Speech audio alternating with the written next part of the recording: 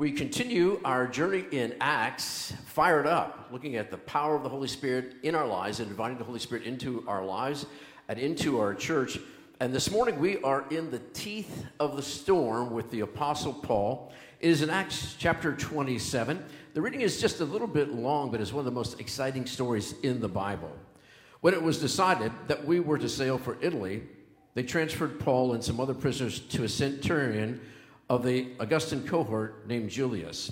Embarking on a ship of Adriatic that was about to set sail to the ports along the coast of Asia, we put to sea, accompanied by Archelaus, a Macedonian from Thessalonica. The next day we put in at Sidon, and Julius treated Paul kindly and allowed him to go to his friends to be cared for. Putting out to sea from there, we sailed under the lee of Cyprus because the winds were against us. After we had sailed across the sea that is off Sicilia and Pamphylia, we came to Myra in Lycia. There, the centurion found an Alexandrian ship bound for Italy and put us on board. We sailed slowly for a number of days and arrived with difficulty off Sindus, and as the wind was against us, we sailed under the lee of Crete off Salome. Sailing past it was difficult. We came to a place called Fair Havens near the city of Lasea. Since much time had been lost and sailing was now dangerous, because even the fast had already gone by, Paul advised them, saying, "Sirs, I can see that the voyage will be with danger and much heavy loss, not only the cargo of the ship, but also of our lives." But the centurion paid more attention to the pilot and to the owner of the ship and to what Paul said. Since the harbor was not suitable for spending the winter, the majority was in favor of putting to sea from there on the chance that somehow they could reach Phoenix, where they could spend the winter. It was a harbor of Crete facing southwest and northwest. When a moderate south wind began to blow, they thought they could achieve their purpose. So they weighed anchor and began to sail past Crete close to the shore. But soon a violent wind called a nor'easter rushed down from Crete. Since the ship was caught and could not be turned head-on into the wind, we gave way to it and were driven. By running under the lee of a small island called Cauda, we were scarcely able to get to the ship's boat under control. After hoisting it up, they took measures to undergird the ship. Then, fearing that they would run on the Cyprus, they lowered the sea anchor, and so were driven. We were being pounded by the storm so violently that on the next day they began to throw the cargo overboard. And on the third day, with their own hands, they threw the ship's tackle overboard. When neither sun nor star appears for many days, and no small tempest raged, all hope of being saved was last abandoned. Since they had been without food for a long time, Paul then stood up among them and said, "Men, you should have listened to me and not set sail from Crete, and thereby avoided this danger and loss. I urge you now to keep up your courage, for there will be no loss of life among you, but only of the ship. For last night there stood by me an angel of God, to whom I belong and whom I worship, and he said, 'Do not be afraid, Paul. You must stand before the emperor, and indeed God has safely to all those who are sailing with you. So keep up your courage, men, for I have faith in God that it will be exactly as I have been told. But we will have to run aground on some small island.'" May Lord bless his word to our hearts and minds this morning. Wow. Fired up, and we are in the teeth of a storm. Have you ever been in a storm at sea? I don't know. We don't have too many sailors among us. Yeah, a couple people have been in a storm at sea. I mean, a real big storm. It can be frightening. And even the small ones are kind of scary. I was up in Michigan City one time with Savannah, and we were along the wall that leads out to the lighthouse there, and it was following a storm. And the waves oftentimes after a storm are just as powerful, if not more, during a storm, because the waves start way across the lake, and then they make their way, and then sometimes they increase in volume and height as they go, and this was the case. And so the waves were crashing across the breaker coming up around the lighthouse, which is not what you want to see. And as we're sitting there and looking out, the weather was actually nice, the sky was clear, but the waves were just crashing. We looked out in the water, and there wasn't a single boat out there. And just as we were just sort of taking a breath, there comes this guy in a 38-foot Beneteau sailboat. Man, I just like even saying that, Beneteau, 38-foot, man. Beautiful sailboat, and he and his girlfriend are there.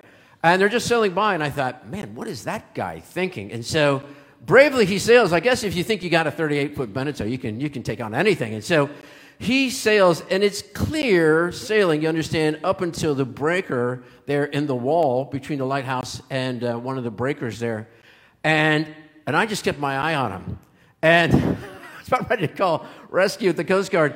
And the guy goes through the gap between the lighthouse and the breaker, and man, that 38-foot Beneteau just looked like a cork in a windstorm, and it was being tossed back and forth. And I didn't know if the guy was going to make it. He was going to get slammed either to the lighthouse or into the breaker. Well, he got out far as he could to safely turn around, and somehow managed to come back around and then came back through there.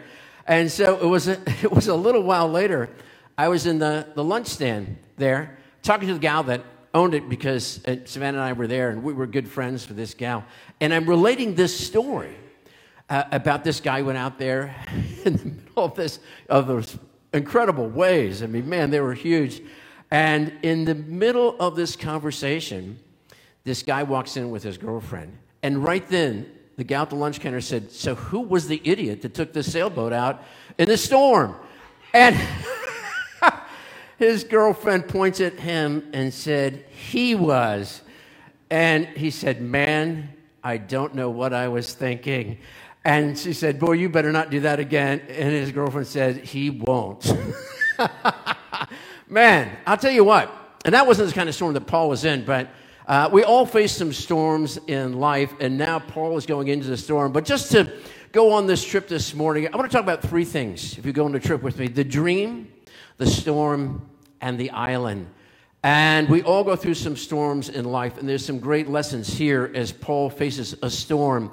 And we've been in this trip that is, I hope, so many people said this is one of my favorite series ever. Really didn't know much about Acts of the Apostle, and we're discovering what it's like to be fired up again. And we've been looking at three questions. What is your level of passion?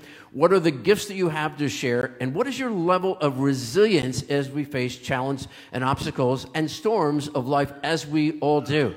And in the latter part of this book, we've been on this trip with the Apostle Paul. And with Paul was accused in Thessalonica on his second missionary journey of turning the world upside down. And I've challenged all of us to think about that in our life. Are we turning the world upside down? Now, that isn't always causing a ruckus.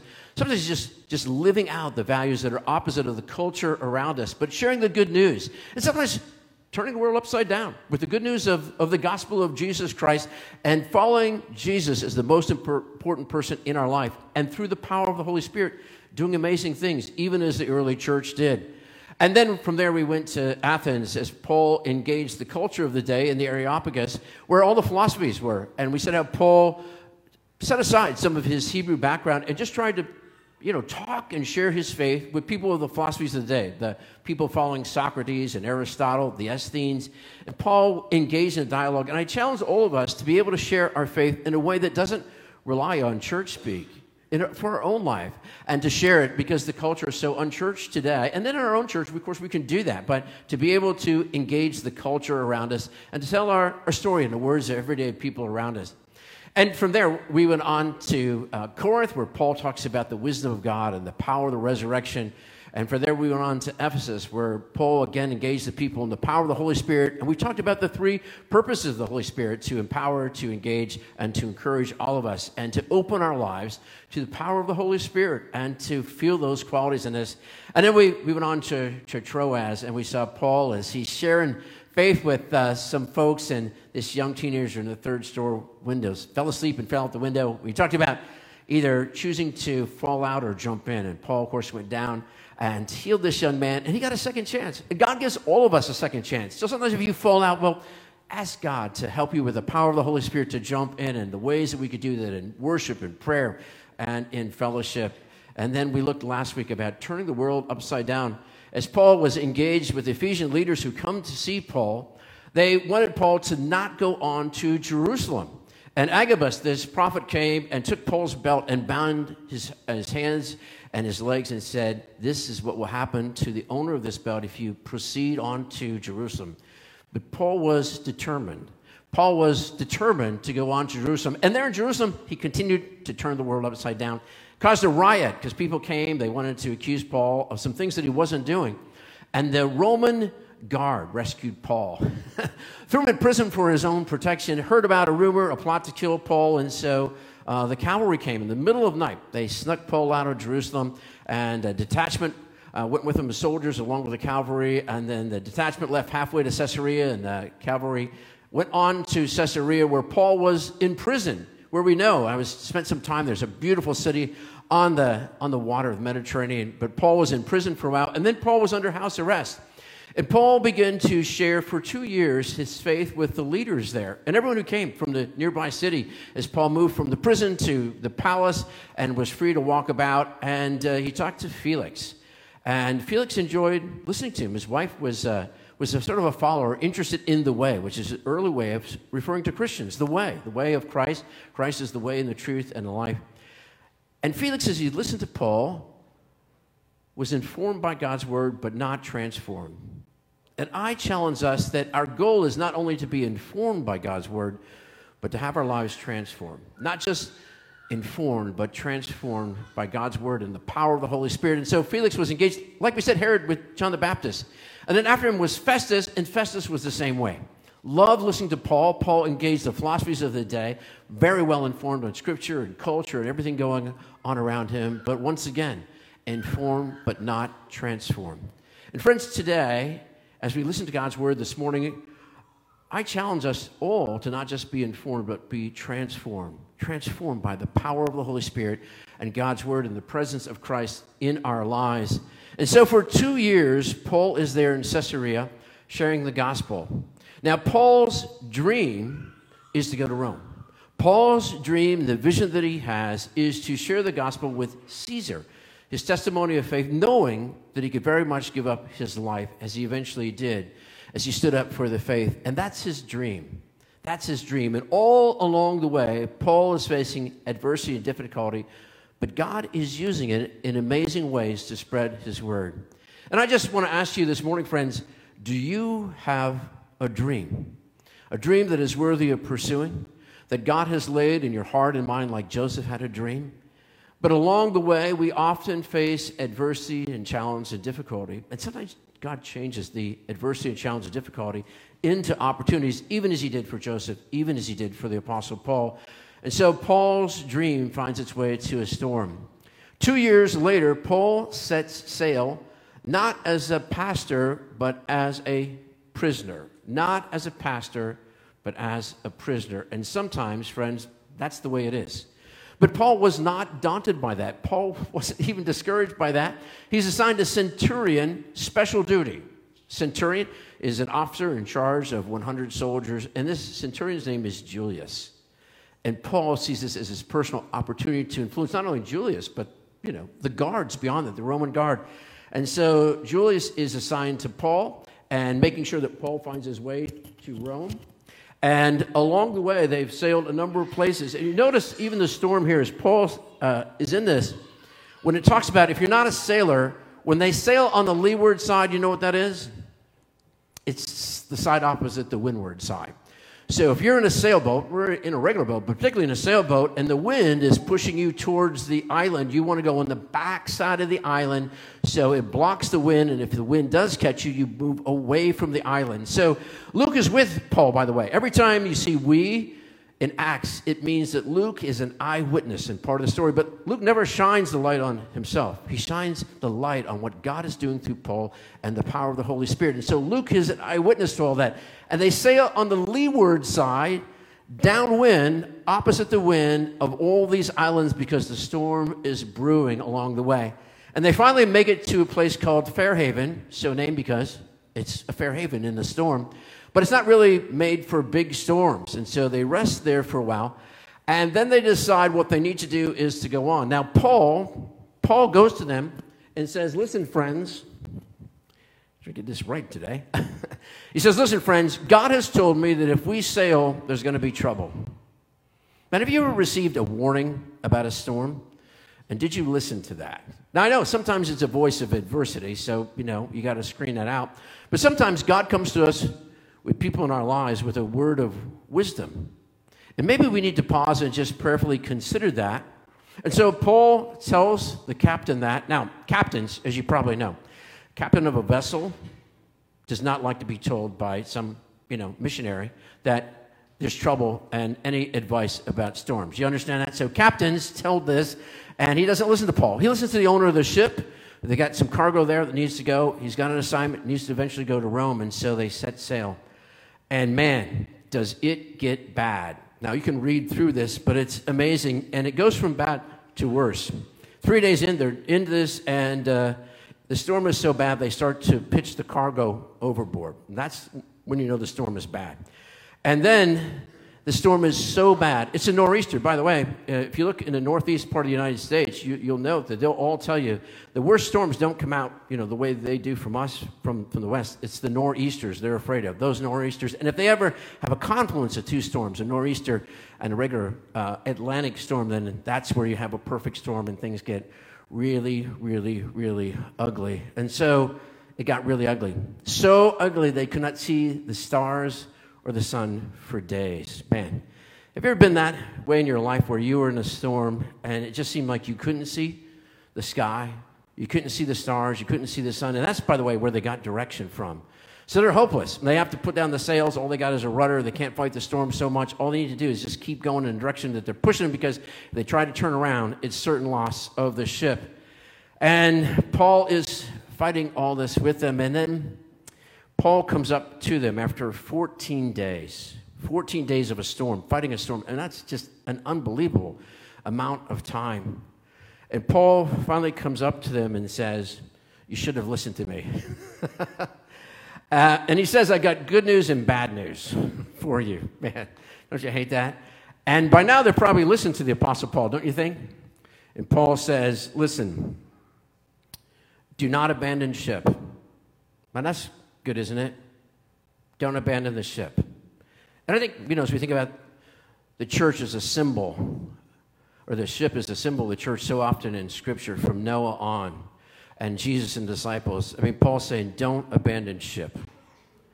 And I think that's good for us. You're in a storm, I'm just telling you, don't abandon the church. Don't abandon ship. Stay in the ship.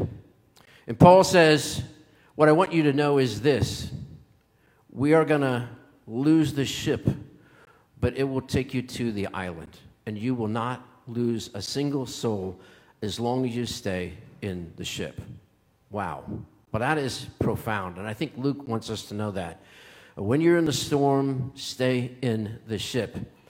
And the sailors are uneasy about that, if you read on in this story, because the storm is so fierce, and sailors are pretty good sailors. They can tell by the height of the waves and the change in the height of the waves they're moving in towards land. And so they begin to take soundings, and it's 14 legions, and then it starts to go down, and they know they're coming in, and they want to put the lifeboats over the side.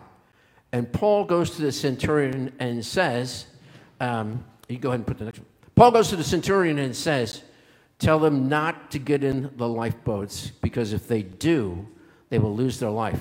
And they're still going to do it, and so they go and they chop the ropes holding the lifeboats and set them free. And then Paul says, listen, friends, you've been days without food. Go ahead and take a little bread and water, because you're going to need your strength to fight the waves and the last little bit to shore. And they do. So Paul is setting an example that he can handle the storm, that he's got the kind of resilience in the face of the storm to know that God is going to see him through to his destiny. I think all of us need to be reminded about that this morning. Whatever storm that you're facing, whatever dream that you're following, God is going to see you through. God has never promised that we would not face storms, challenge, and adversity in life. But God has always promised that God would be there with us and that God would see us through. And so it is the case. They let the lifeboats go, and the ship comes to shore, and it hits the reefs. And that is a picture of Malta right there in the top center with a statue of the Apostle Paul there. And if you look there, you can see those are some nasty reefs that ship hit. And it pounded the ship to pieces. And Paul said, grab some wood and go ashore. Float ashore, swim ashore with that, so you are not pounded into the reefs. Man. And there it is. And those, you can't even see all of them, but it is unbelievable what that looks like. But it was the place that God was guiding to them to in that moment. The dangerous reefs in life. And one thing I'd like to pick out from this is, again, that scripture verse that Gary read from Romans chapter 8, verses 28 and 29. all things work together for the good of those who love God, who've been called according to his purpose. And sometimes, friends, when we're in a storm, you think, well, this doesn't seem like it's the will of God, right? Paul had no control over the captain. He did his best, and yet he faced this storm that was just tearing the boat apart, tearing the lives of some of the sailors apart. But Paul believed that all things work together for the good of those who love God, who've been called according to his purpose. A letter that Paul wrote to the church at Rome from prison, because Paul knew that God works in prison, and God works in storm, and God works in the challenges and adversity of life. And he goes on to say this, that those who have been called have also been predestined to be conformed to the image of Christ. So what is God doing sometimes in the storm? God is conforming us to his image. Because, friends, when we're in easy sailing, and you can just swim in the ocean, it feels so good, we're typically not changed and transformed. But when we're in the storms of life, it isn't just being informed, all of a sudden it's being transformed. So God uses those storms in powerful and significant ways in our lives. But there was something else that was going on here, because on the island, which they eventually made it to, we'll spend more time there next week as we begin the last two sermons in this message series. On the island were people who were waiting to hear the good news. And Paul would share the good news of the gospel to the people on Malta, people who have faith to this day, a church that is there to this day because God used the storm to take Paul and the message of the good news along with Luke to the island of Malta, and there a statue commemorating Apostle Paul's willingness to share his story with them. The dream, the storm, the island. A lot of us have those phases in our life. Sometimes they're repeated. But for you this morning, what's the dream that God has spoken to you in your life? What's the dream? And if there's not a dream whispering to you right now, tapping you on the shoulder, maybe you can pray for a new dream. But I trust God has put a dream. Maybe it needs to be rekindled in your life, because God does amazing things and wants us, like all of the early people in Acts, to open our hearts and lives to the power of the Holy Spirit and to discover the passion again, and to discover again the gifts and talents that we have to share as we fulfill our dreams, and to rediscover the level of resilience we have through the power of the Holy Spirit to face the storms of life, the challenge and adversity of life. One of my favorite people today is Bear Grylls. I know, Man versus Nature and all this stuff. I've never seen him. He's a special forces guy from the UK, and done some just amazing things, and had some celebrities on there. Former President Barack Obama went on this, where they did this flight, and it was just amazing, because it's like an open flight, with two people, and did this kind of survival skills. And so he writes about this trip that he took in 2003, in July and August, which is a good time, by the way, to normally be out on the Atlantic Ocean. And so he was going from Halifax, Nova Scotia, over to Scotland, but they got caught in a perfect storm, because sometimes it happens. And he's a person of deep faith. He shares that all the time. And he and his crew were in this open boat, and they hit a storm with 100-foot waves. Let me just tell you, 100-foot waves, I mean, that's just as big. That can take down any ship out there. That can take down a huge cruise ship, cargo liner, anything. And they're in the middle of nowhere. They lost their GPS beacon. No one could find them. And God didn't calm the storm. The storm just raged and pounded that light bulb and pounded them. They were all seriously injured. And they prayed. They prayed. And the storm wasn't calm for quite some time, and they weren't sure they weren't going to lose their life. But here's the story that he has. As he writes in his story about that, facing the frozen ocean, God was there. God was there. And sometimes we face the storms, we think about Jesus out in the ship with the disciples, or when Jesus went to the disciples on the storm, and Jesus speaks a word, peace be still, and the storm is just calm. But there's other times, like in the Gospel of John, where Jesus comes and he gets into the boat, and they go where they need to go through the storm. And God has never promised that he will calm all the storms of our life, but what he has promised is that he will always be there. He will always be there. We like it when Jesus says, peace be still, and the ocean and the storm and the wind and the waves calm. But sometimes Jesus says, peace be still, and it's just to our heart, that he's there with us in the boat, in the storm, just like he was with the Apostle Paul, as this storm raged for 14 days until it slammed into the reef. But God came in the middle of that storm and whispered to Paul, you will find your destiny. You will go to Rome. Your dream will be fulfilled no matter the storm of life.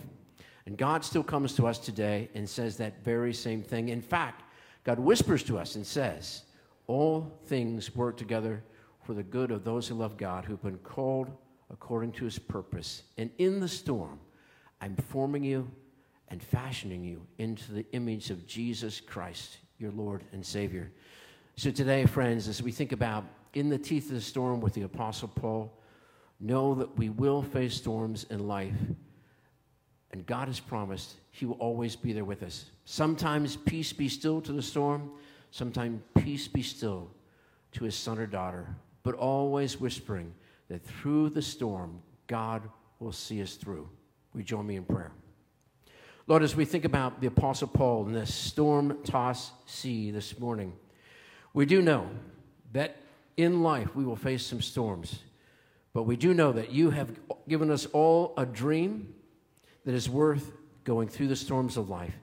And we know that through your Holy Spirit that you have the power to see us through, and not just to see us through, but to see us through to our destiny. And you will bring good even from the storm. We trust your promises. We trust your presence. We trust the way that you whisper on our hearts and minds. Peace be still as we trust you, whether the seas and storms rage or whether they calm. You are with us always. We pray in the name of Christ Jesus our Lord. And all God's people said, amen.